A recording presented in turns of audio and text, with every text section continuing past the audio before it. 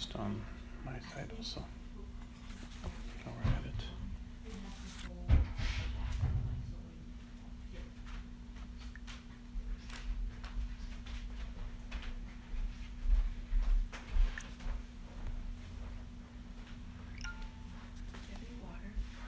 Thank you. This will be the test. So, Prakash he said that, some temples don't let non-Hindus in. The test should be, you should give them a metal glass, and see how they drink it. Right. If they pour it and they're in the temple of not, this is the test of authentic initiations. We should test the Jagannath temple, Vishwanath temple. Drink this glass of water, and then we'll see. Hari Om.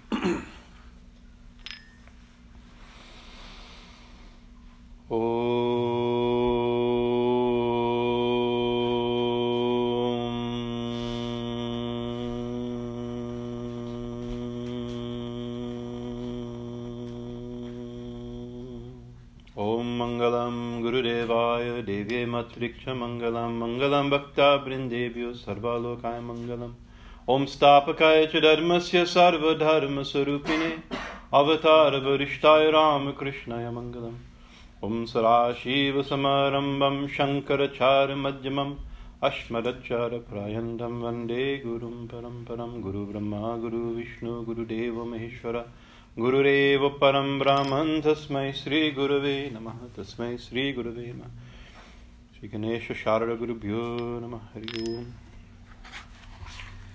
So, picking up after 1 month, Swami revered Swami Chaitanandaji Maharaj has given actually really beautiful talks, this wide variety of talks this time, and I think day before yesterday or 3 days ago, he went back to St. Louis. John. And so where we had left off in our ever-expanding 2-lecture series on Kali Puja, now our 28 or 27 hour-and-a-half sections, is on, we were talking about the intro to Kali Puja, and we're going kind of we were thinking earlier, it's amazing, we've talked, how many hours? That's 30, 40 hours now almost, right? We're not finished yet. And we're talking to Shazaki, we haven't gone that deep into the puja. It's like we've gone deeper than most, you look up puja on Google. We're getting more than you get on Google. Pretty soon this will come up on Google when you type in puja. So but we haven't, it is only somehow esoteric. You can go infinitely deep on each thing. It requires background, initiations, and understandings, and layers of things. I think how much is in puja that we can talk 50 hours and just literally stay at a bird's eye view in a certain sense. We take a few dips here and there. We go a little deeper than the surface. So we've done the purification, the main things: external purification, internal purification, purifying the mantra, purifying the articles of puja, bhuta shuddhi, which is of course all important. It will have a lot to do with today's section, which is purificating the elements and your being. And then, what did we do? Then there is worship of the different deities, right? Like Guru, Ganesha, Surya, Narayan, Vishnu, Shiva, Durga. Then worship of Sri Ramakrishna Holy Mother Vivekananda as per our tradition. And then finally, beginning of Kali Puja, where we worshipped. First, we worked internally. We worshipped the Pitta Devatas and Pitta Shaktis, the deities of the seat, which is the inner seat, which is within our heart. And then later we'll do the same thing. All we're doing right now inside, we'll then do outside, right? And then we did Nyasa, consecration of the body. Then and then last 4 or 5 meetings, we did the Dakshina Kalika Dhyanam, the Dhyan mantra, right? This is the mantra describing from the Tantra Sara. Describing the form of Kali that we're worshipping. It's the most popular form of Kali it's a form of Kali that's worshipped in the home, and the form of Kali that's worshipped in temples. Right? There's other Dhyan mantras for other forms of Kali that are worshipped, by tantric groups and cremation. It's a more extremely esoteric style of puja. This is plenty. This is although the Kapakali in the temple, still extremely esoteric, and we only touched the diva a bit. Of course, she's holding what it describes her as, the gentle, benign, not dangerous form of Kali. What does she have? She has a sword and a separate head, earrings of fetus corpses. I'm sorry, I mentioned fetus corpses, heads and skulls and girdles of hands and howling jackals as she shouts fiercely and in union with Shiva. It's like it's still that's the. You have to remember that's the one that can be worshipped in homes and temples and junior high schools and the whole thing. Not the one I go. That's the gentle one. But you can see how deep it is. And so what we're describing now is this section that we're doing. First you worship, you're holding a flower in Kumar Mudra, we described all that, and you chant her Dhyan mantra, describing her form. And one important point, looking up a little bit, not much, but we did a little bit of, today we're going to Manasa Puja. I'm going, there's a lot of my ideas. I did research for Manasa Puja 22 years ago in Berkeley. I remember 23 years ago, whenever I was in Berkeley, I don't remember. How many years ago was I in Berkeley? Were we in Berkeley? Wow. 21 years ago, that's what I said, 21 years ago, and sitting on benches at People's Park and another park closer to the there's another park on the way toward the Hare Krishna temple. That's right, and I'd have my stacks of Arthur Avalon, Sir John Woodruff books, and trying to like, what is? I mean, we know the puja, we know the points, but like, where is this stuff coming from? Where are these mantras from? And so this morning I'm going, where is that book? I mean, I remember highlighting it, and then I found the book. And my pink highlighting from my pink marker. I still remember my pink marker from Berkeley. That was my favorite color. So it was very nice. But anyways, in it, I remember I found, after 21 years, I found one line that I had highlighted. And here it says, we talked a little bit about this also. It says, Sukha prasaravaranam smarana sarohitam evam samchitate kali dharma kama artasiddham. This is the Palstuti, one who contemplates this form of Kali. Right here it says, Sanchitayat Kali, right? Who's always contemplating, right?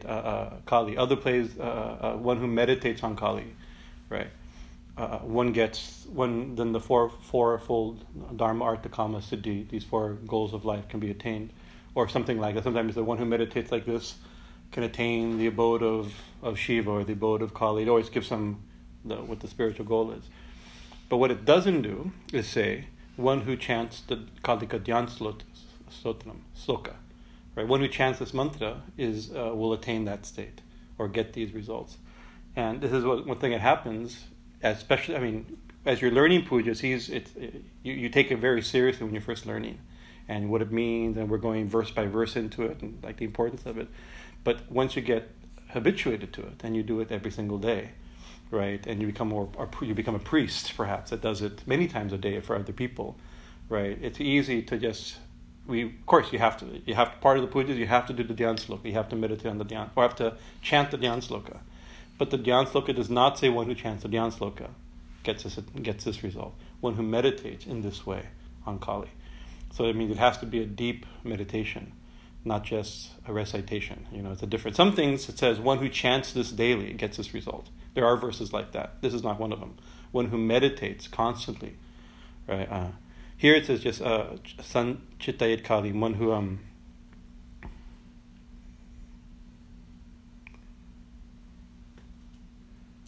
yes, should be contemplated on one who contemplates. Sometimes it says one nitya. What's in the shorter Dhyan Sloka? It's something like one who meditates daily, right? Nitya Dhyana or something like that. I'm forgetting. Forgive me. It's in the small Kali book. Grab the small Kali book. I probably need. Most people out in the internet world have the small Kali book, so should refer to it. We'll get to that one also, but it's still the point to talk about it. Thank you. Thank you, dear.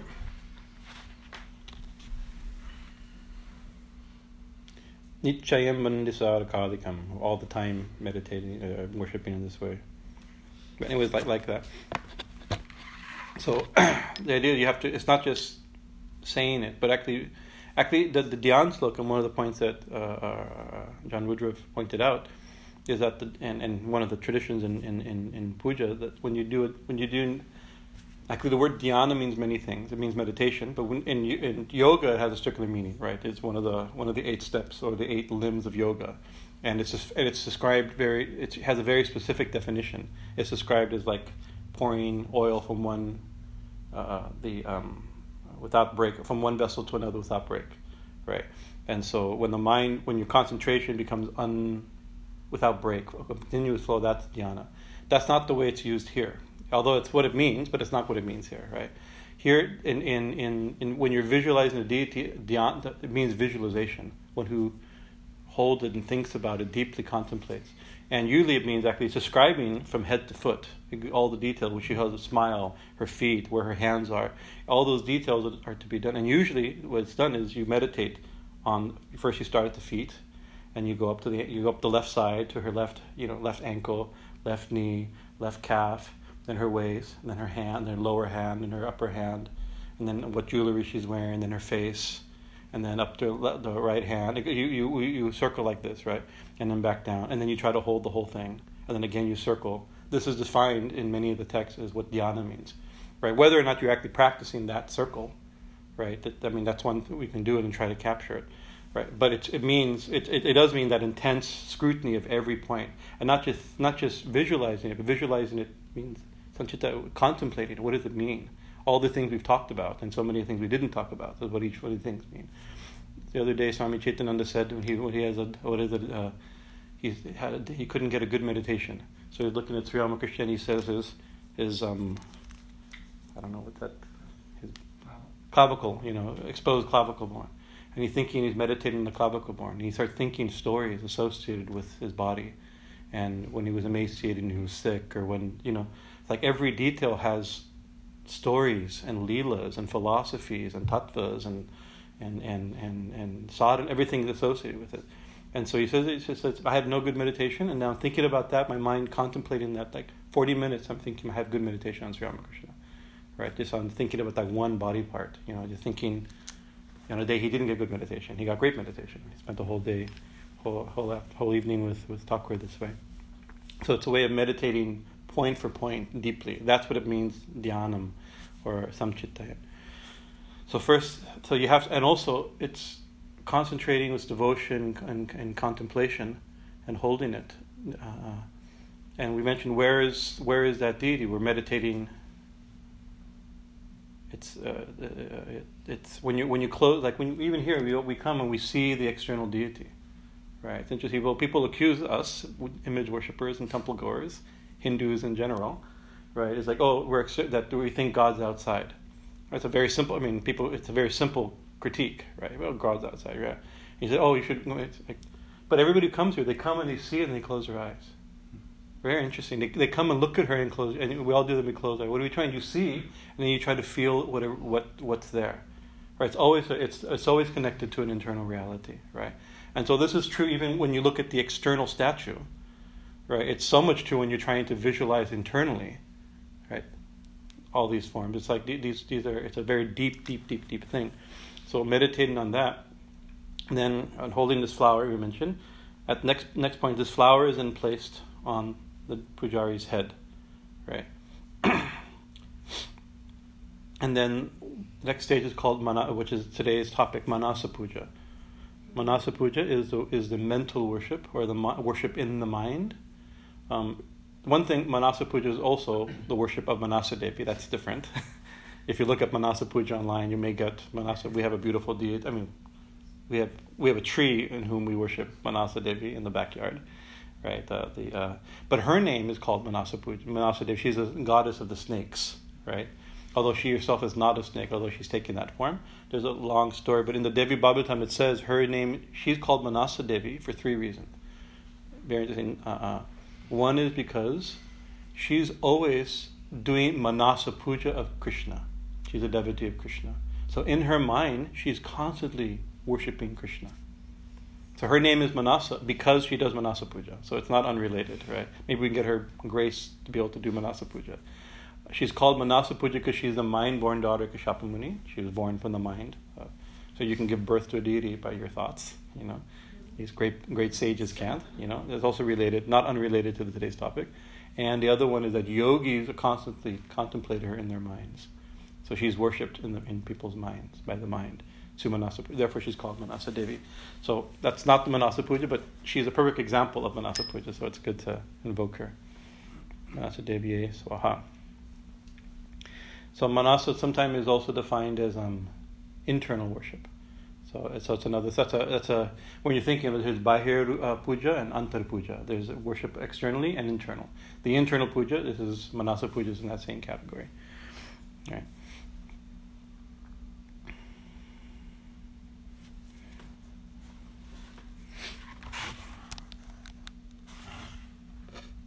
So a few Shastra statements. The Shastras ordain dhyana, meditation, after performance of nyasa and so forth, and before commencement of mental worship. That we've done. We do nyasa, then we do the meditation, and then we do mental worship. According to Shastra, dhyana is performed by really meditating on the form of the devata, no matter whether the dhyan mantra is recited or not. That's another point. We chant, that's the thing, back to the dhyan idea, because it's a setup for this. We chant the dhyan mantra, even if you don't chant the dhyan mantra. More important than chanting the dhyan mantra is meditating on the deity, right? More, so it's like, if I don't get good meditation, I'll just chant the dhyan mantra. Then I have to admit, that's like going, why should I visualize? That's what mantras are for. I'm better. Some people have to me, mantras. I engage mantras. I don't have a very visual mind, but actually visualizing the deity is more important than chanting a mantra that only tells you to visualize the deity, right? But the Sanskrit. In the Sanat Kumar Tantra, it is said, outer worship should not be done without first performing mental worship. For without inner worship, outer worship is fruitless. That's the big statement. It's like without inner worship, outer worship is fruitless, right? And so we could say, somebody, if we become too externalist, and you can see people, we ourselves will sometimes criticize that people who are, it's interesting, we don't criticize ritualists. We love ritual, but ritualists and externalists, I don't know about where the two meet, right? That just doing external things or worshiping only externally without any the danger is without any correspondence reality, without any correspondence meditation.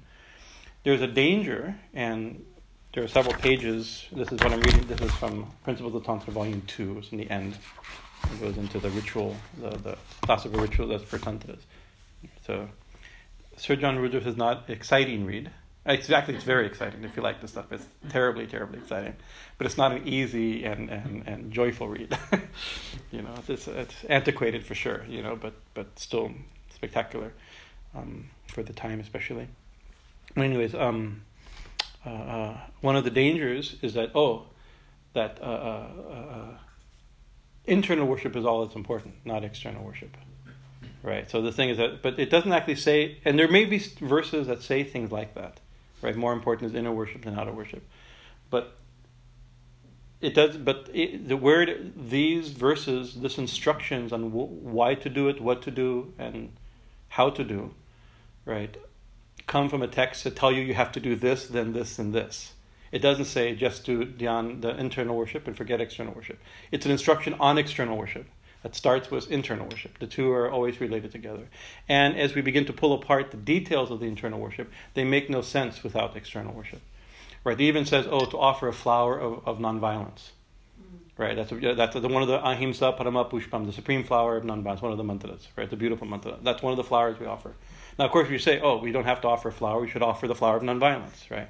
But they even say to offer a flower of nonviolence assumes offering flowers, right? And assumes nonviolence, not just visualizing offering a flower of nonviolence. It's just action of, and even the details of the visualization is the real thing. It has no meaning if flowers aren't to be offered, But it also says if you don't have a flower to offer, you can offer the flower of nonviolence, right? But it doesn't say don't offer flowers. There's no text that says chant this mantra and don't offer flowers, right? So that's and this is the point, not to overemphasize the internal. The two are designed to be supportive of each other. in the Bhuta Shuddhi Tantra, it's a great name for a text, the Bhuta Shuddhi Tantra, it is said, inner worship is ordained in all outer worship. So all puja has to be preceded by inner worship. Om Maheshwari, Shiva speaking to the Devi. A single inner worship grants the fruit of 1 crore of outer worships. So 1 crore is 10 million in the old use of the language. Now I think it just means a million. The crore means a million, right? But in the Tantras it refers to a bigger number. 10 million, right? That's the classical number, right? I think Kroparti is, who wants to be a prayer, is a million. It's been used, it's kind of changed, because it's not an English word, but it means 10 million.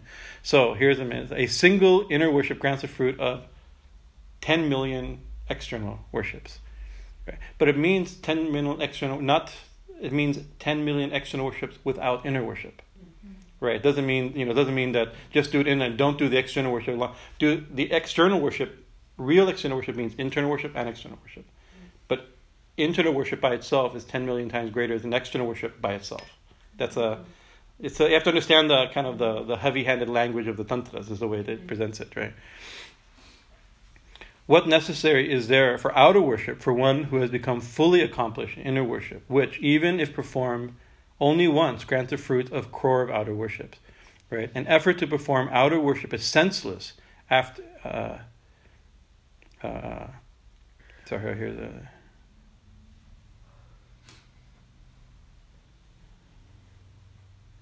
So actually, it says, if there is a want of materials, for in the absence of necessary materials, outer worship is never fruitful. So anyway, even if all the articles necessary for outer worship are available, it should be performed after performance of inner worship. So that's another thing. Sometimes we think, if anything's missing, we just do internal worship. Nothing's missing. But even if nothing's missing, you still have to do inner worship. I'm just giving some Shastric standards. Mahanirvana Tantra. So actually the mantra, I'll just jump into the mantra. The mantra that we use is just two parts. There's a mantra describing what needs to be done, right? And it's a very beautiful mantra. I'm not expert because, to be honest with you, when we first got our puja book together, the version of this didn't have the diacriticals. Or a translation, right? But we had later we had the mantra, right? And then we had the instructions of what to do. So I practiced what to do. I didn't exactly know how to chant it, and I didn't know how the meaning of the mantra. It turns out the description was roughly the translation of the mantra. But so now we've worked on it and transliterated it and word for word understand it. But my daily habit, I just put the flower in my head and start and go through the process, right? But you put the flower in your head and then chant this mantra that describes the process, and then you do the process, right? So it's and also it's two ways to do it. You can chant the mantra that describes what to do, and that simultaneously do it, right? You can do it says, offer the lotus of your heart as a seed, the nectar dripping from the 1,000 petal as foot wash, and present the mind as an arghya, right? You can say that and then do it, right? Or you can just say it, chant the mantra that describes it, and then slowly, with full concentration, do it, which is probably what most people do, but it can be done both ways too. So, but what it skips, so Om Hridaya Padma, so there's a few mantras given in the original source of it is the Mahanirvana Tantra, this mantra. And so there's a few verses that aren't part of the mantra that we chant, so I'm going to give it because it gives part of their visualization. It says, Mahatantra said, the sadhaka should perform dhyanam of the Ishtadeva in this matter, put the flower on his own head, and then worship her with mental articles with great devotion. First, he should offer his heart lotus for her seat, and then, so it starts offer, so this is the mantra as it starts here. In another, describing here, it's really beautiful here. I'll get to that. I don't want to get complicated. But it starts, first you meditate on, imagine an infinite... Okay, one thing I want to... in other texts and other traditions of Manasa Puja, there's different ways to do Manasa Puja. This is the tantric method of Manasa Puja. Some texts simply describe everything you do externally, you first do internally.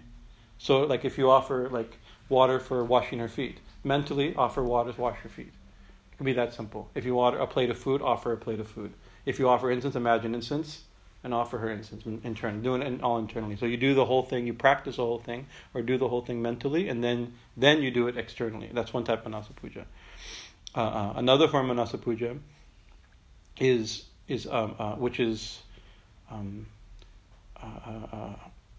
we do imagine the worship being done, but in the heavenly realms. Like for instance, like we have when you're worshiping, there's texts that worship Radha and Krishna. But actually you meditate the Dhyan Mantra, Lord Radha and Krishna are sitting on a golden throne, surrounded by the gopis and the cows of Vrindavan, on a canopy made of silk, and it's described like that. And there you see him being worshipped by the devas, and like that, in grand worship, being offered plates of jewels, and so you visualize this whole. It's what's happening in the heavenly realms. Here we offer a little plate of food and a little stick of incense. But really what's happening is that the devas are worshipping in Goloka Vrindavan, in Vaikuntha, with Apsaras and Gandharva singing. Like it's that type of... So you're doing your small puja, but you're really conscious of the cosmic puja that's really going on. It's another type of Manasa Puja. Right? So this one is a little different. This one you meditate the deities inside, and you offer... the items are made, actually describes in this mantra, made of bhava. Right, so it's made of our feelings. They're offering the flowers and items made of feelings, but these feelings and we feel them, but we're actually offering the tattvas, and that's why Bhuta Shuddhi is so important. We purify the tattvas, we purify the chakras, we use Bhuta Shuddhi and all those type of things. So all the things that we offer, they're not just. Part of the puja is offering all the things you offer a guest or a queen. You welcome. Washing her feet, washing her mouth, giving her clothes, all the things that we do, the way we treat an honored guest or a queen in her court, king or queen in the court. But those things are also not just the traditional way of showing respect and love, right, and of honored guests and royalty, but they're also symbolic of very deep things. These are the tattvas themselves. So this is how it's being interpreted. So the first thing it says, you meditate on an infinite ocean of Amrita. Right, so that's the infinite ocean of consciousness itself. Right, so that's Brahman. Right, so if you do that, then there's no need for puja. If you can catch that, the puja is finished. Right, you can plunge in the ocean of Brahman. Imagine infinite in the heart. You offer an infinite ocean of consciousness of Amrita, not just kind of eternal blissful nectar. Right, and then within that infinite ocean of consciousness, you imagine an island made of jewels. Right, and that island is Chintamani of wish-fulfilling jewels. Holding one of these jewels, anything you wish comes true. Right, so this is not just any jewel. And there's another description in other tantras that describe very elaborately on the four sides of this island. What are the different surroundings? It goes into which jewel is where. It can get very elaborate. I'm just giving the simple form of it. An island of wish-fulfilling jewels. So as you can see, Brahman is the wish. From that, everything comes, right? From the ocean of consciousness, from the supreme reality. From her ichcha, from her will, everything comes. But her will and our will are not two different things at this level of meditation. There's mantras that in the tantras describe, invoke the goddess of the mind in the mind. That's what's going on. She is the goddess. She's consciousness. She's thinking our thoughts. She's the one who thinks everything.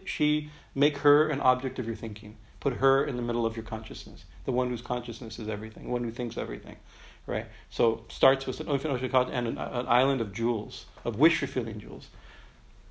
Describes rivers and mountains and all those different things. In the center of that island of wish-fulfilling jewels, you have a Kalpavriksha, a wish-fulfilling tree, the great tree.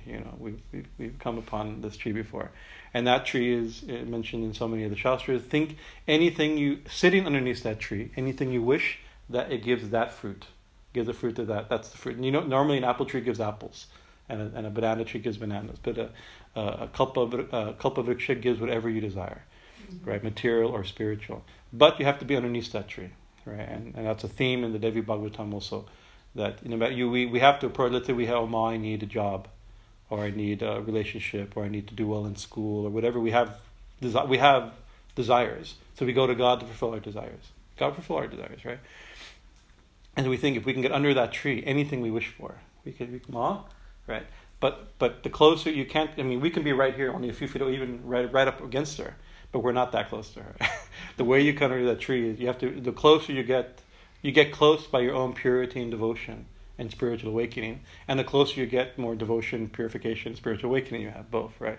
So the gods, when Tadakasura had taken over and they approached, they did tapasya to get the Devi. She's a wish-fulfilling tree. Please her, and so they did thousands of years of tapasya, and then Ma appeared. Pow, boom. Swami Chaitanya, boom. There she is, right? Beautifully described in every Bhagavatam. Infinite pillar of light, like 10,000 suns and the cooling light of 10,000 moons, and it's this beautiful description as this blazing light. Then it takes on the form of a woman, as the goddess Bhuvaneshwari, and she says, "What do you want?" Right? She says, "We don't want anything. We just want to love you and serve you." Right? Because they're so close to Devi to get such a response that they don't remember. She says, "No, there's something. You started this." You swept the courtyard. You have a coconut in your hand. There must be a reason why you came here. Think about it. Oh yeah, some demon took over. We need Shiva to get married and Sati to be born and all that, or Parvati to be born and Tadakasura to be killed, or Tadakasura to be killed, like this, right? So the wish-fulfilling tree is not it. She is the wish-fulfilling tree, but we meditate up her under wish-fulfilling tree. It exists in the heavenly realm, the highest levels of consciousness. Infinite ocean of nectar, island of wish-fulfilling gems, a tree, a wish-fulfilling tree. That's pretty good. At the base of that tree, real simple, you visualize the Divine Mother. You give her an asana of your heart, right? That's the way it's described in Manana Tantra. Other Tantra describe what is her seat made out of, right? She has four, like in the Devi. The Lita Sahasranama, the four legs, the Pancha Brahma Asana, Brahma, Vishnu, Shiva, Sadashiva, and Isha and Sadashiva, right? Or here it's those, and then there's also Mahapreta, Bhairava, the Shiva of Mazan. So that can be visualized very elaborately as you have the mind to do it. But minimally, the seat that you're creating or seeing her being built out of is also being built out of. It's really in the lotus of the heart is being offered as her seat, but that scene is visualized also made of gems, surrounded by wish-fulfilling trees. All these different things are described in this garden. Right. I simply wrote, visualize the infinite ocean of nectar in your heart. Within this ocean, an island of precious jewels. In the center of this island is a wish-fulfilling tree. Visualize Mother Kali under this tree. That's simple. Well, that's pretty good already, right? And we know the form to visualize her. We've just described it and we've tried to contemplate it, right? Now we create that thing and visualize her, and we offer the lotus, the heart itself, as although all this is being done in the heart, right? But within that, also the heart is there, right? We offer the lotus of the heart, ultimately as her asana. What does it say? Om Hrit Padma Masamam Dhyayet Dadyat. I think this still has some mistakes in it. Offer the lotus of the heart as a seat. So when in puja we idam asanam, idam swagatam, suswagatam. It doesn't listen. Then we offer a joyful welcome, swagatam, suswagatam, and then at the podium guests come. We wash their feet. So what water do we use to wash their feet? Of course, we have the only water we have so far mentioned is the ocean of consciousness, right? So that we're not going to offer that yet, right? That's closer to home. We have if Bhutashuddhi has worked. Remember, this is all built upon Bhutashuddhi. If Bhutashuddhi has worked, Kundalini's come up, touch the top of the head, bathe the whole body with nectar. So from the 1,000-petaled lotus, the top of the head, there's dripping nectar. In case you're wondering, it should be. Can you feel it? Maybe. It's happening even now. It's just a problem, So from the 1,000-petal lotus, there's dripping amrita from the union of Shiva and Shakti, right? So that water is used to wash your feet. Now you could just imagine like washing her feet, right? And we know that, but by the statement, it's that nectar. That's by connection. Or if you have the internal world to do so, the subtlety and feeling and like that, to actually imagine that amrita washing her feet. To me, it's a little. Sometimes I get it, sometimes I don't. I don't have the mind for that type of thinking, The nectar dripping from the 1,000-petal lotus as foot wash, right? Padyam charo chanarayo dhyayet manast argyam nivedayet. And then in puja we do wash your feet, then we offer argya. And so argya means a respectful offering, right? It's a traditional offering. And it can be done in different ways.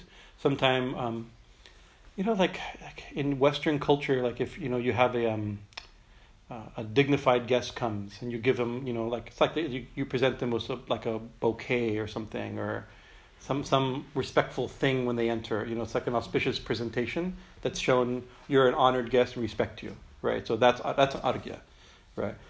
And so argya can also be just water for rinsing the hands. That sometimes it's interpreted this way, but usually it's like the equivalent of a corsage or something, something like that. And so we make an offering of auspicious offering. Usually for Kali we use a hibiscus flower. You've probably seen a flower within it. There's another flower. We put leaves and bibla leaves and duvra leaves and red sandal paste and white sandal paste and rice, all these different things. All holy things, and we put it in sometime like when you do Surya Argya, you make water with flowers and you offer it to the sun. Surya Argya, right? So this is Argya for Kali, the respectful offering. So we do it here. We create an Argya in the conch, and then we usually often use that same Argya for worshipping Ma, or you can make a separate Argya, right? And that's actually a very auspicious thing. That's the moment when you're really showing. Argya is only offered to a very respectable person, so it's a sign of deep respect. And so often in proper puja, you'll get up. Sometimes you get up and the Argya presentation will be first touched to Ma's feet, be touched to her forehead and to her heart, and then usually placed on her head, right? Or sometimes if you can't reach or something like that, you put it on the ghats or something like that. But really, it should be placed. At Dakshineshwar, it's handed to a priest, and then they like that. And then according to the Shastra, when that's done, then the person will do full pranam, Ashtanga pranam. Because that's like when you offer, you have to hear something auspicious, respectful. It's like then it's a way of showing respect. Sometimes, at Bellarmine, the priest will get up, offer it to Thakur, and then get up and do full pranam, and then sit back down. Right? It's considered a very important moment when puja is officially started. So if the seat is the heart, and the water dripping from the nectar dripping from the 1,000 petals are fukwas, what's the argya? So here it's manast argya, is the mind. So there's no more respectful offering than give somebody your mind, right? Maybe your heart, but that's already been taken. She's sitting on that already. You can't give their heart. You've already given that one away. You can't give it twice. You can't offer the same thing twice. So we still have the mind left. You can give the mind, right? So the mind itself is the argya. What a beautiful idea of offering the mind as the argya, right? You take this, Ma, right? And please come. Take my mind and please come. What a beautiful idea. Tena amritana achamaniyam snaniyam tena chasmritam. So prepare. So the next thing is water, achaman, water for sipping. In the puja, you'll see a ring that we hold up a little thing. Idam achaman, achamani urakam, svikadikayeda maha. We do like the kinkadikayeda, we offer, right? What are we doing? We hold up to the statue and wash it. We try to visualize Ma sipping or washing her mouth. Like we do before puja. Om Vishnu, we're rinsing the mouth. We rinse her mouth first, right?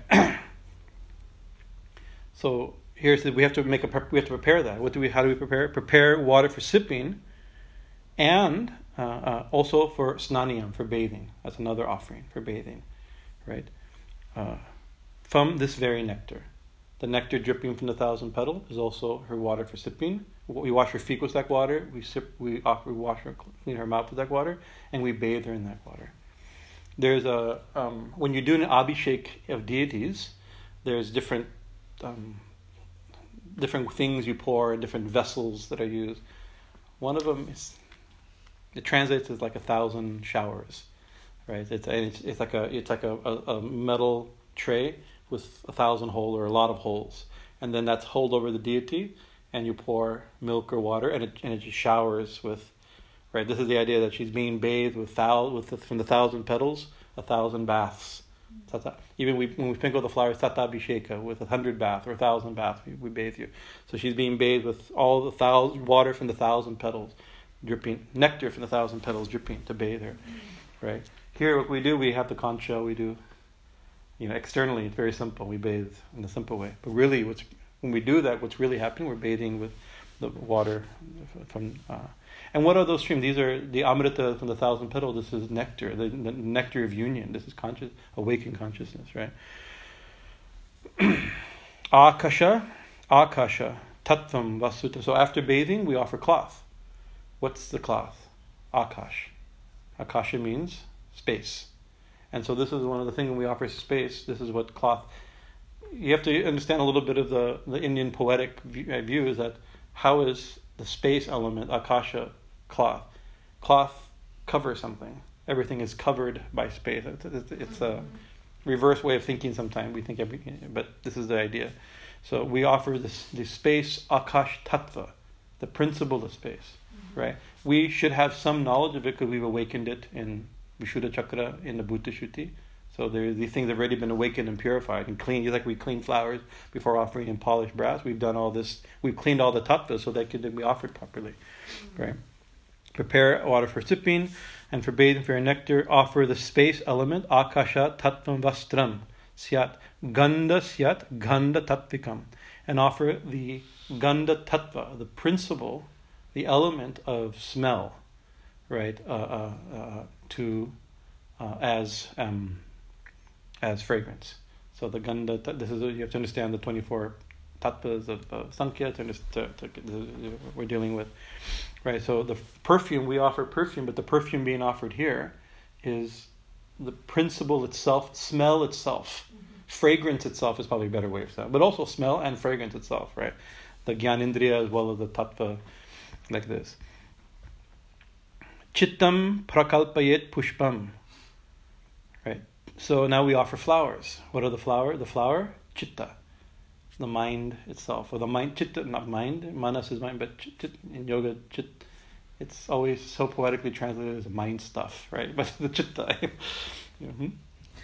there's not a good translation. Also, yogic and tantric psychology doesn't match the language of Western. We have id, ego, superego, mind, intelligence. We have a few things like that. They don't quite match any of our. We don't have a good definition of chitta, but chitta is the stuff. Could it be condensed consciousness? Sure, condensed consciousness. That could be you. Yeah. It's like chitta. It's yeah. It's really hard because you say one thing, there's other texts that say something slightly different. But when you visualize something, it's what takes the shape of what you visualize, the chitta. Right, so that's one way of thinking of it. Like when you visualize Ma, you visualize everybody think of a monkey. You're always told not to think of a monkey in meditation, but tonight you think of a monkey.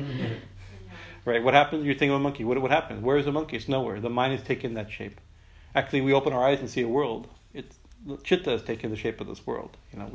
Whatever the world is, we can barely know. We have something, right? But most of it is the chitta taking that. Even if we're getting information from the outside, we get the information, it's neurologically transformed, and the chitta takes that shape. So we offer the chitta as a flower. So the flower is the chitta. Chitta prakalpayet pushpam dupam prana prakalpayet. And so now incense, prana. And so we often, you'll see during Arati sometime when we don't always offer we offer incense every puja, but during big Arati celebrations we offer like a handful of incense, right? And we always have 5 sticks for that, right? Because we also have 5 pranas, right? The pancha pranas. So it's like we're offering the pranas itself. So it's, of course, these are the air, the movements of air. That's incense, that in the body. But it's also our life itself, right? And when you think what an incense is beautiful, it's very poetic, I think, very symbolic. Is like you light Haridan Das Baul. He has a wonderful thing. He says, so my life is like incense stick, right? All my problem, my good and bad, I burn. I'm simply anything that comes to me, good and bad, right? Suffering comes, difficulties comes, lawsuit, anything that comes, good things come, whatever comes, right? You light it on fire and you offer it like that. And what happens? Good smell comes to everybody. From that attitude, only good comes. It spread your goodness, this pleasantness spreads to everybody. If you can convert things like that, your life should be like that. Whatever comes, I'm doing it. I'm burning yourself on the altar for Ma, and only good comes from that. Good smell will come. It's a very nice idea. Prana, Akasham gandasyat gandakatpakam chittam prakale pushpam dupam prana prakalpayet tejas tattvam cha deepartam. Deepartam. So deepa, now the lamp. Tejas. Tejas means fire or light, but it means the fire element, right? The Agni Tattva. So which is the principle of luminosity of like that. So that is the lamp itself. So although we're offering externally, these are the fire element and the fire and the principle. Tejas Tattvam Takam.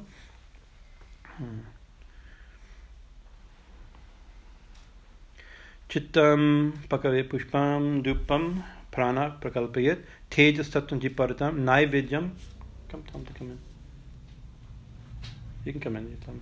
He's waiting. No problem.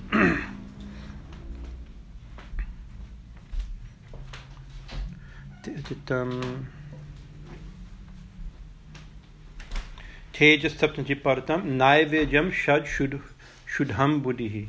And now we also offer food. Right, the Naividyam. So what did we offer as Naividyam? It says Shuddha Buddhi, the purified intellect. Right. So we should be our purified mind. Pure, you could say pure intellect or purified intellect. The Shuddham Buddhi could be both ways, right? So what are we offering as food? Right. So actually we want her to eat we offer our intellect itself, let her consume that, right?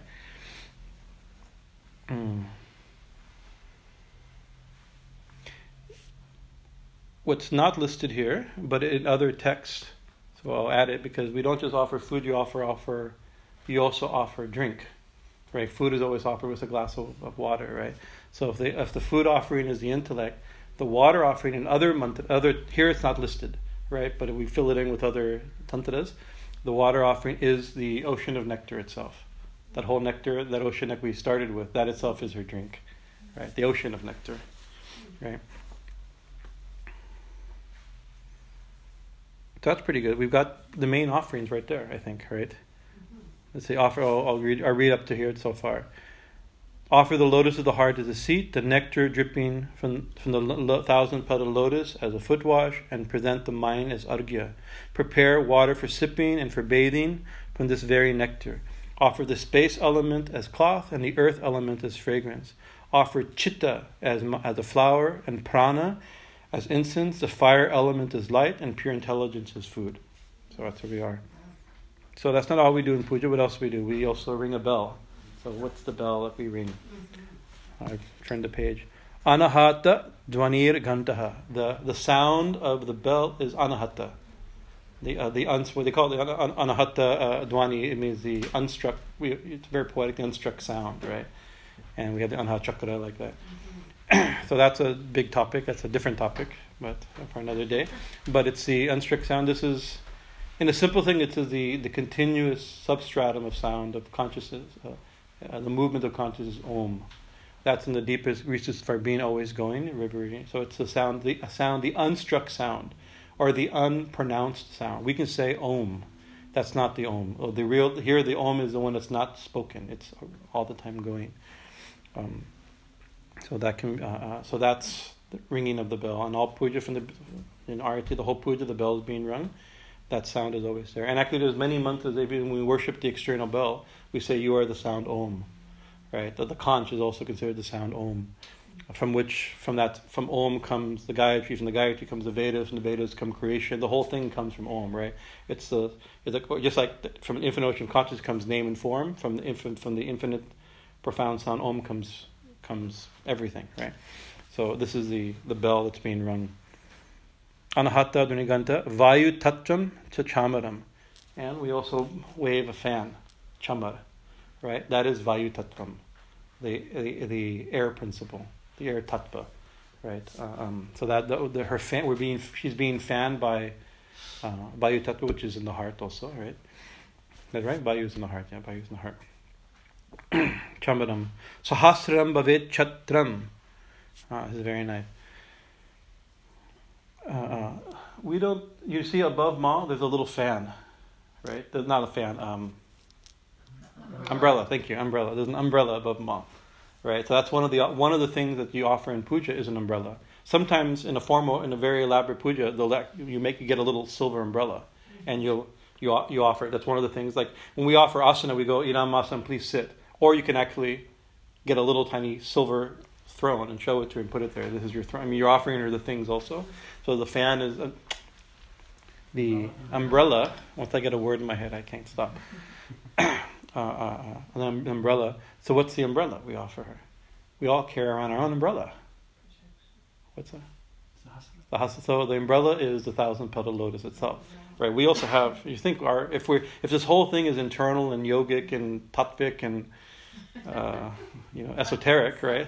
Tattvic, is that good? Tattvic. If it's all tattvic, bhavik and tattvic, right? We have a beautiful umbrella we carry around everywhere we go, right? The stick is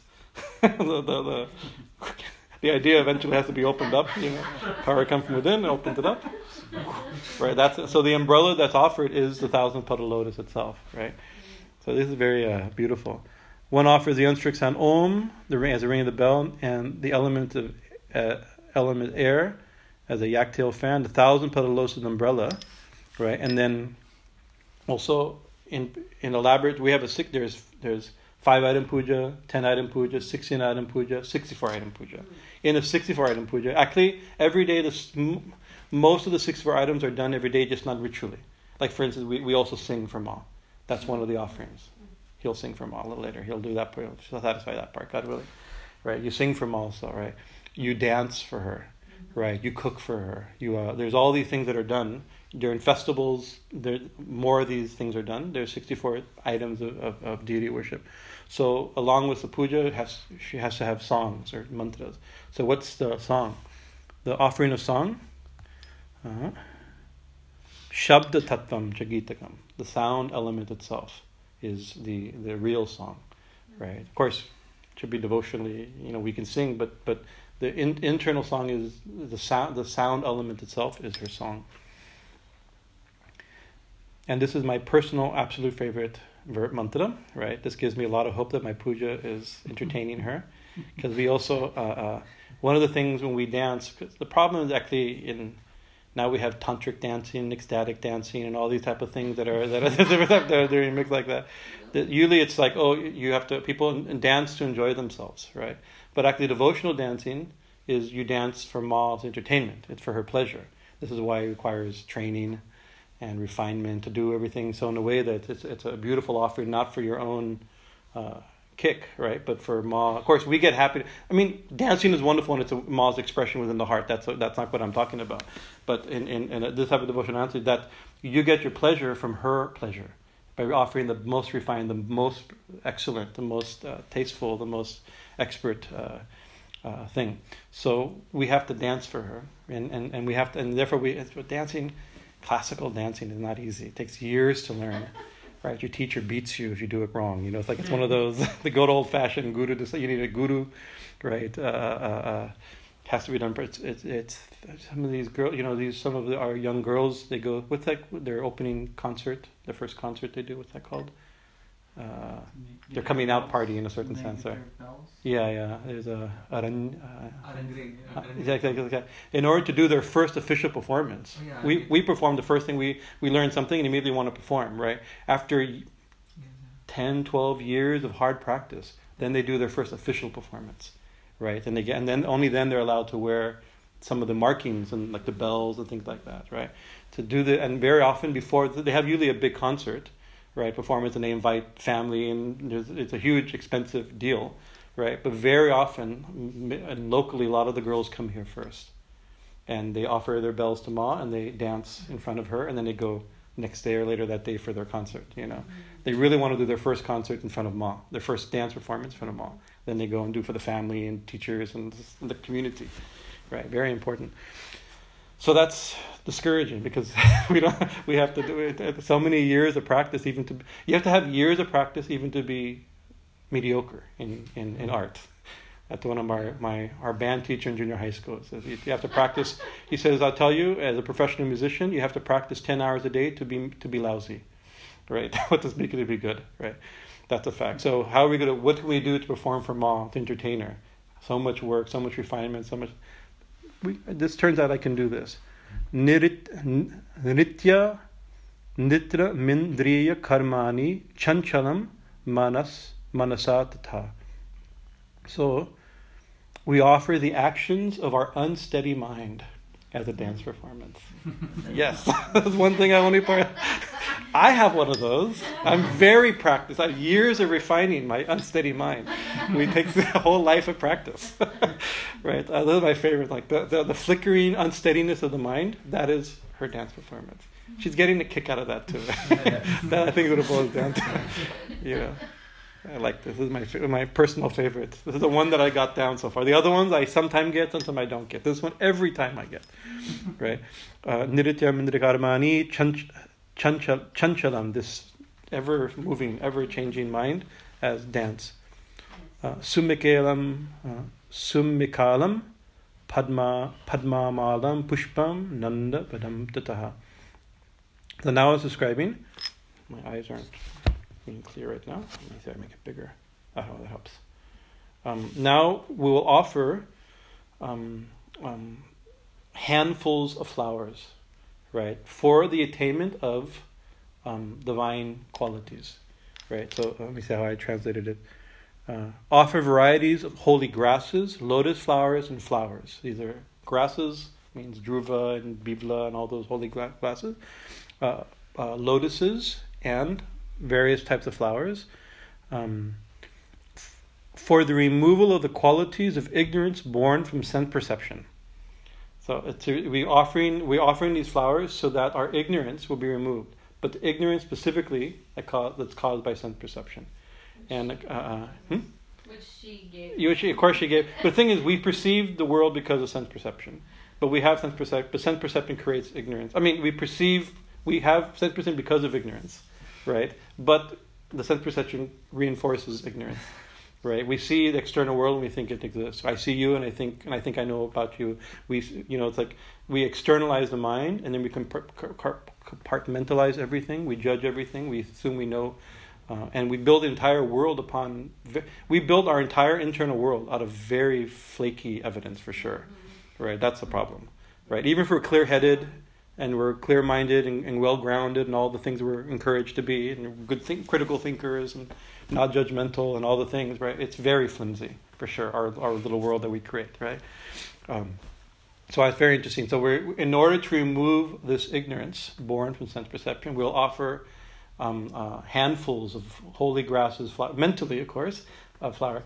And it says thus. Now it's going to list 10 or 15 main things that we want to remove, right? These are the things, the aspects of ignorance that are born from sense perception, right? So what are these? So the opposite of one of I'm going to give you here. One of them is like arrogance, right? So we want to remove non-arrogance is one of the flowers. So arrogance, it means that you can translate that arrogance is one of the products of ignorance caused by sense perception, right? So you can go through it this way, right? Amaya, so I'm just going to go through these. Offer the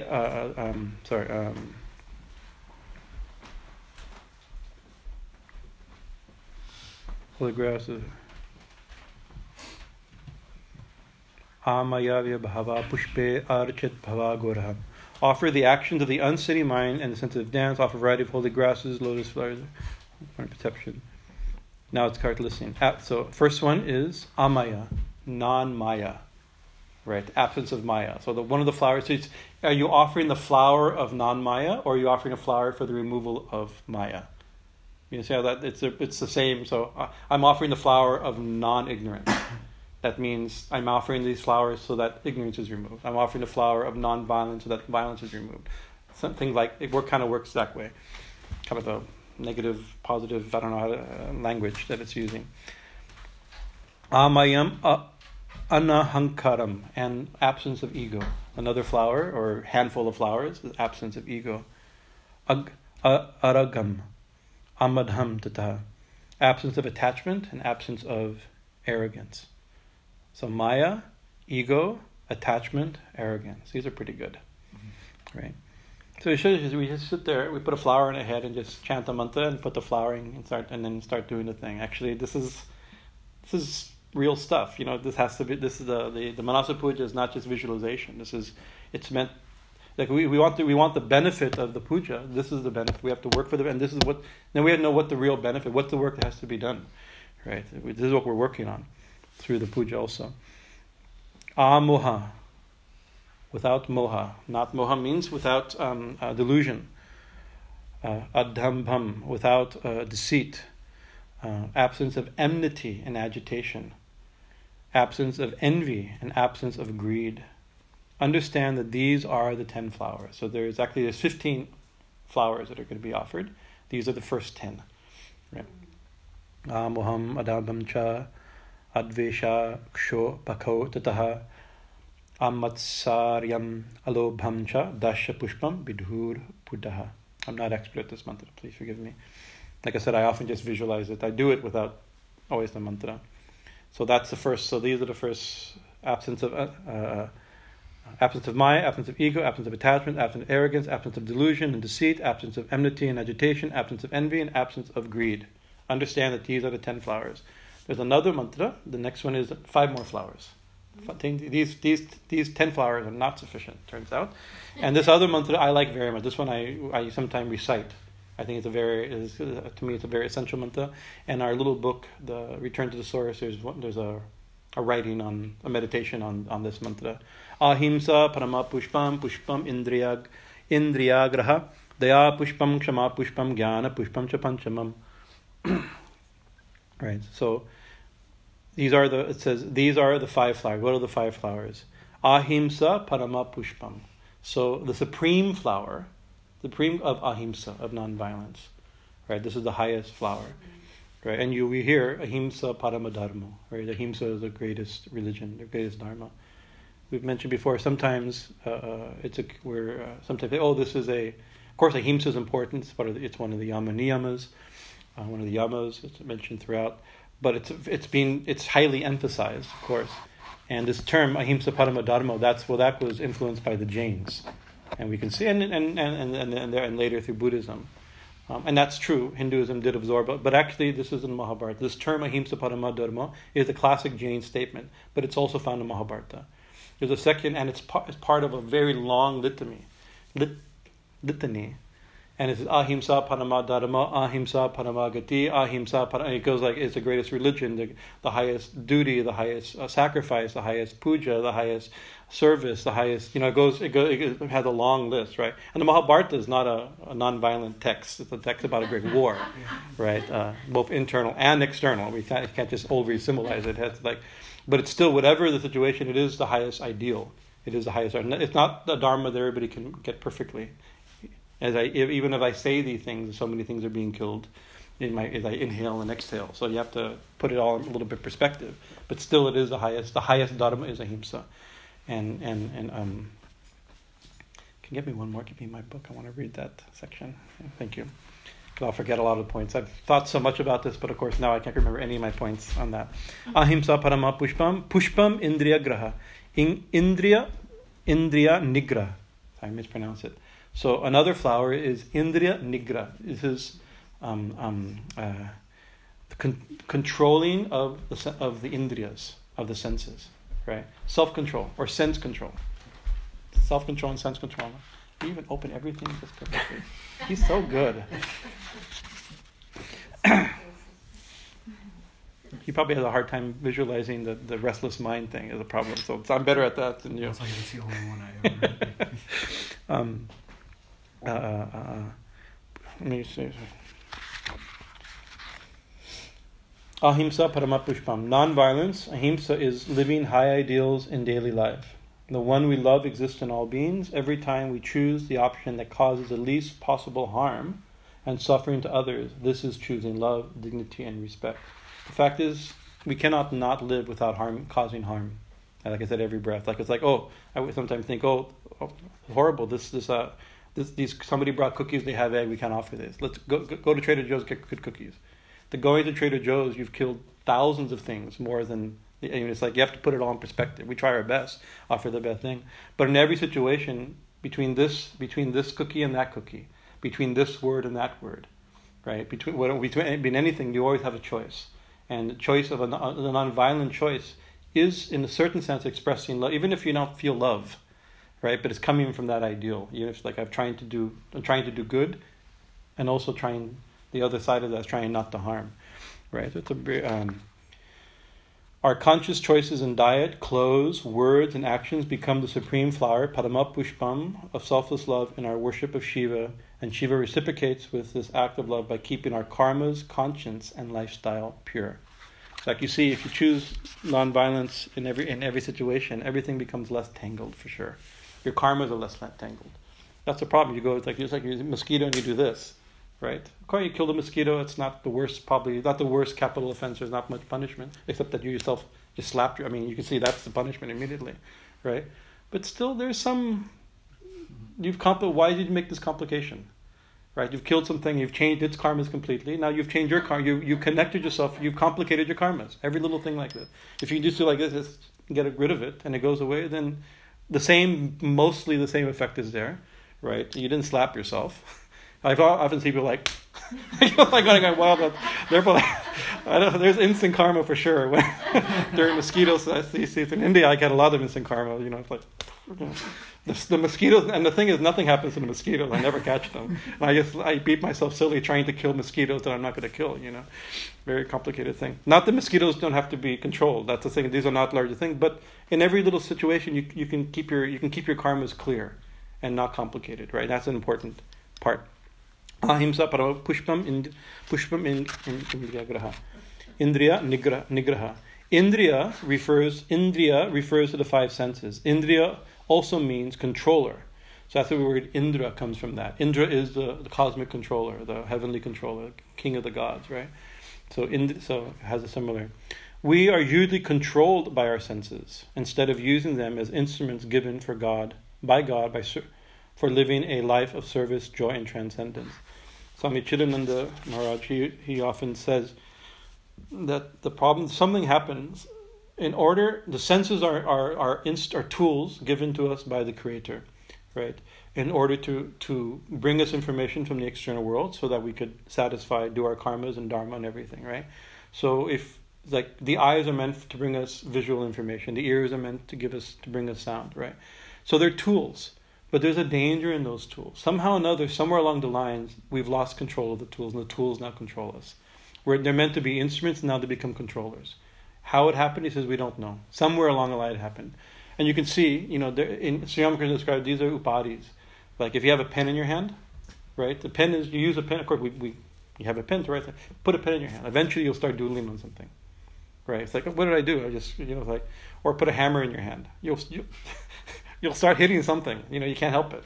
Even though it's a tool to do something, its presence changes you. It affects you, right? It seems to affect you at least, right? Upadi, this is a limiting adjunct. And there's no good translation of upadi, but Buddhists have a highly developed idea of upadis, but they're in Hinduism also. So the senses, we lose control, and then instead of them being our servants, they completely control us. And then what happens? They're oriented outside. That's the nature of that's what the eyes are supposed to be outside, right?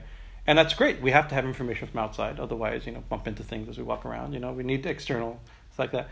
But now we've lost.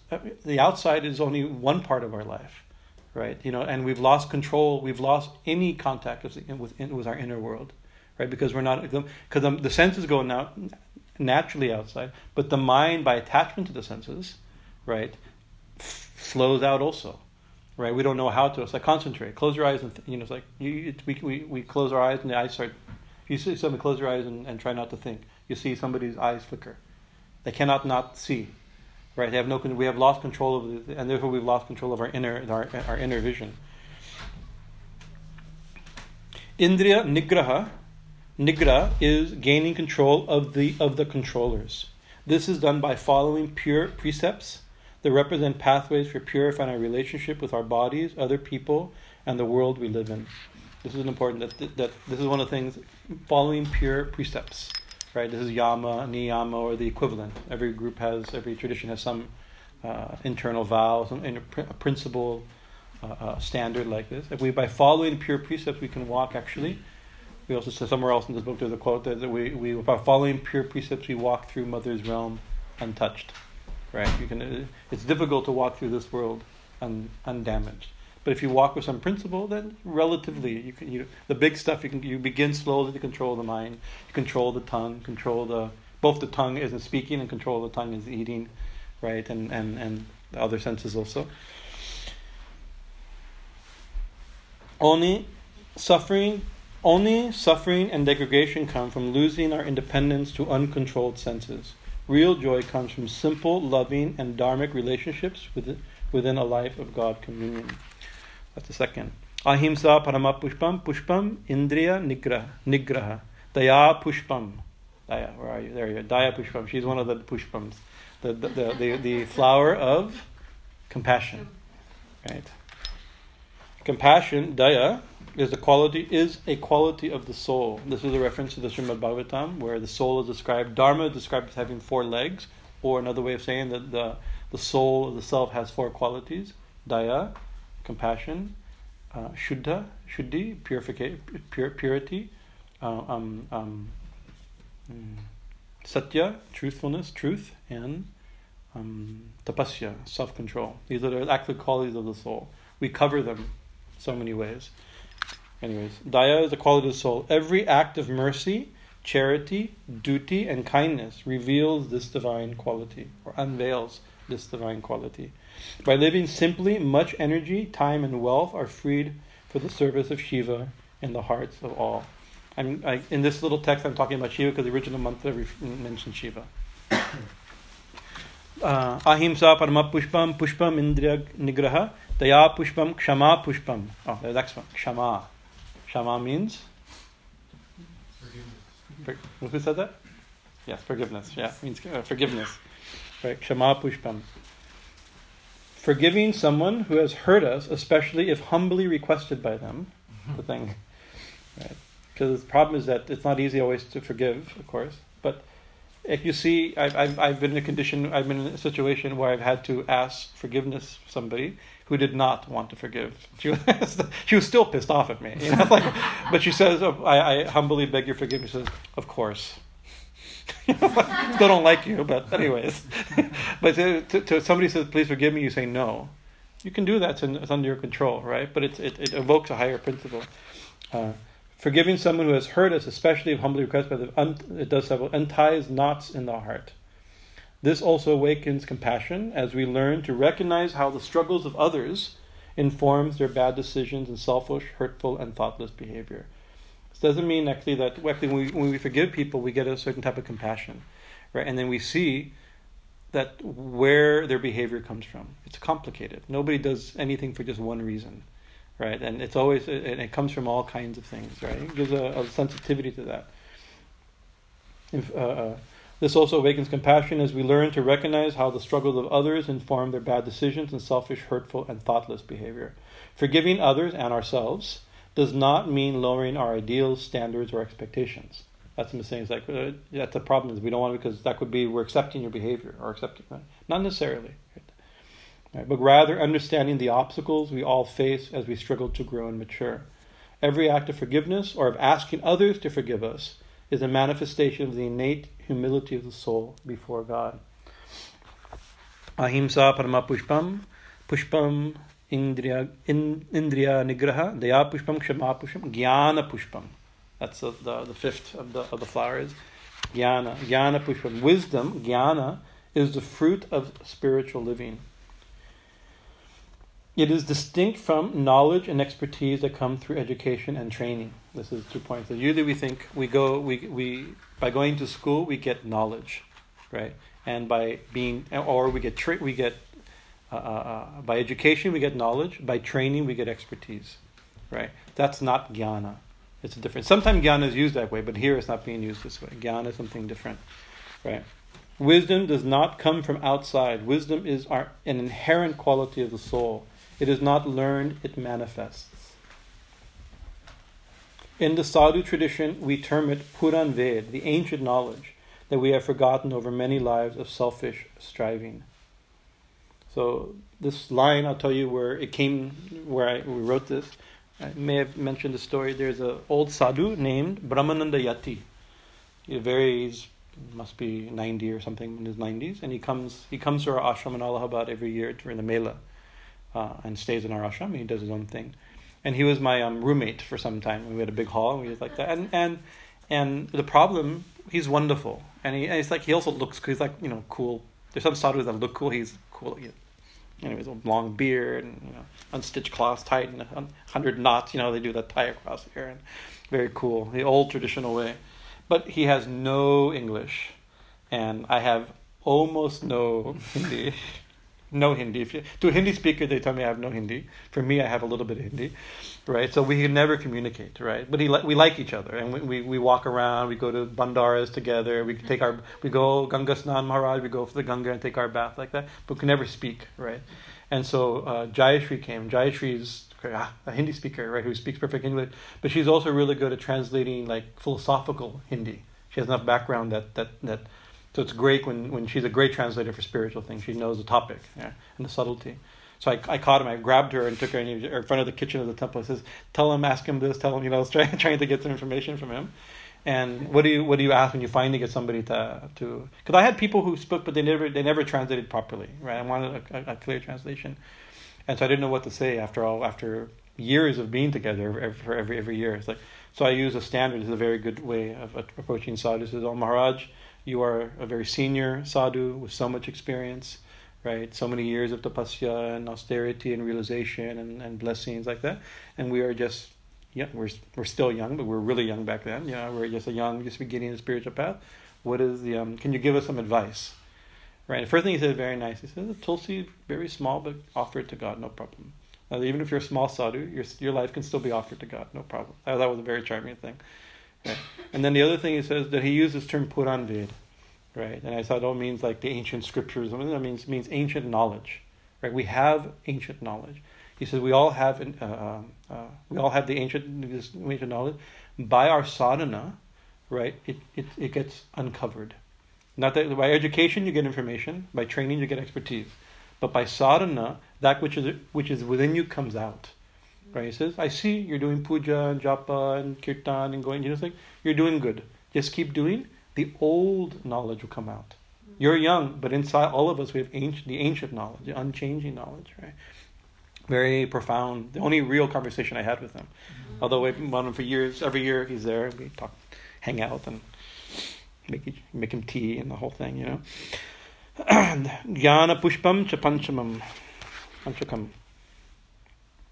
In order to, wisdom is the fruit of our spiritual living. It is distinct from knowledge and expertise that comes from education and training.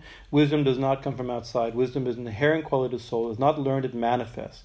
In the sadhu tradition, we term it Puran Ved, the ancient knowledge that we have forgotten over many lives of selfish striving.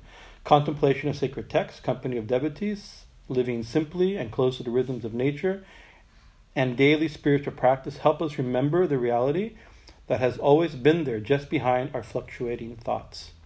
Wisdom manifests as clear understanding, purified intuition, and direct revelation. Wisdom is Shiva worshipping himself. And then it says, Jnana Pushpam Cha Panchamam. These are the 5 flowers. Offering these 5 flowers is a moment-to-moment sacrifice of selfishness and separateness, the tools of the ego.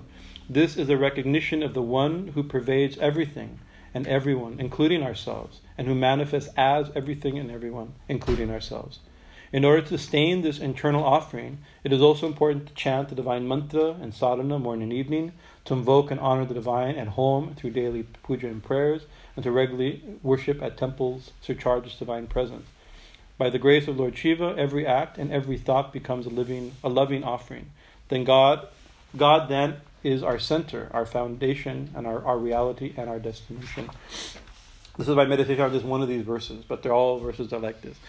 So these are the 5 flowers. So Ahimsa offer the 5 flowers: supreme flower of nonviolence, flower of control of the senses, flower of compassion, flower of forgiveness, flower of wisdom. Iti panchasa shivad bhavaha pushpai. These 15 flowers are formed of bhava. Right? These flowers, what are they made out of? Our bhava, our feelings, our sentiments, right? They are used in the worship of Shiva, of the divine. Here it means Shiva, right? So this is, as it's described here, That's where it ends in our mantra. And I'm out of time, but I want to finish my thought here.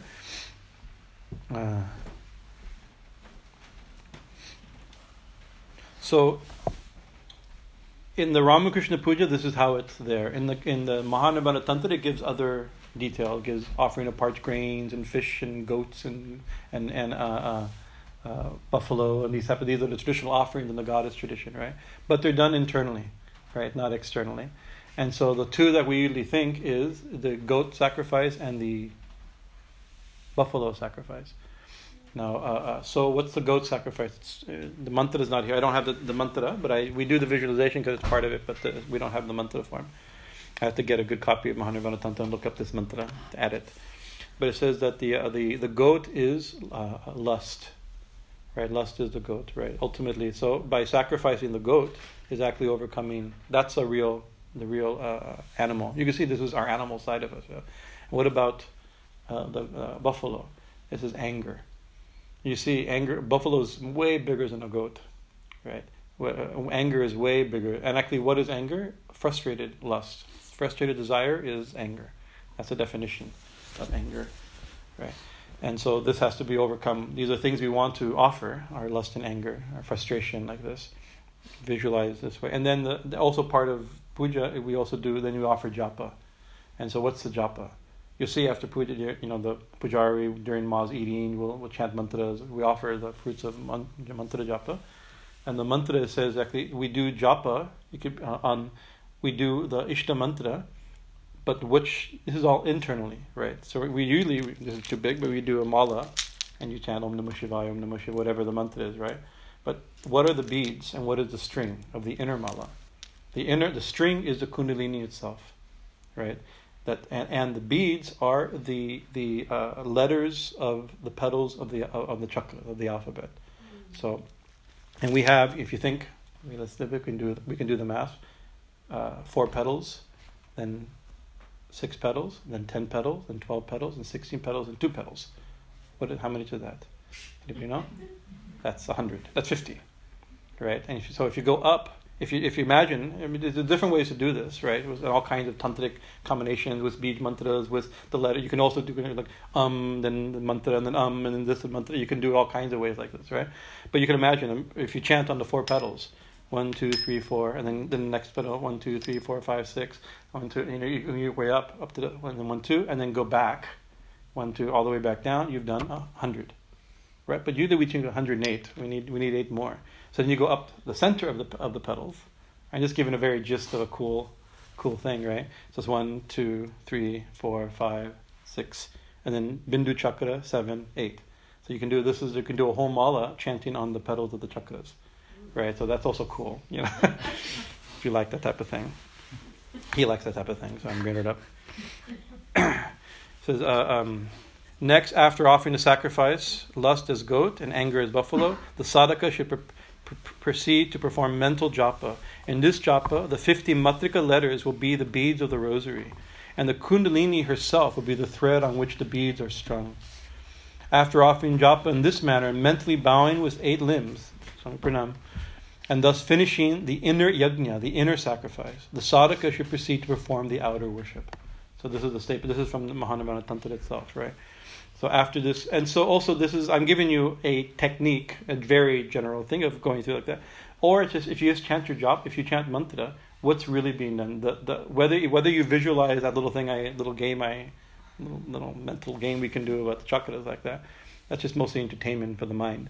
Right. When you're chanting japa, the mantra is being done on the 50 letters of the alphabet.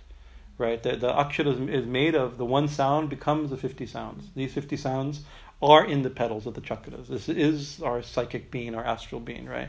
This is the Devi, and also by Nyasa we've awakened this. We've created a whole new body made of mantra murti sada Devi. It says, right, that Devi, your body is only made of mantra.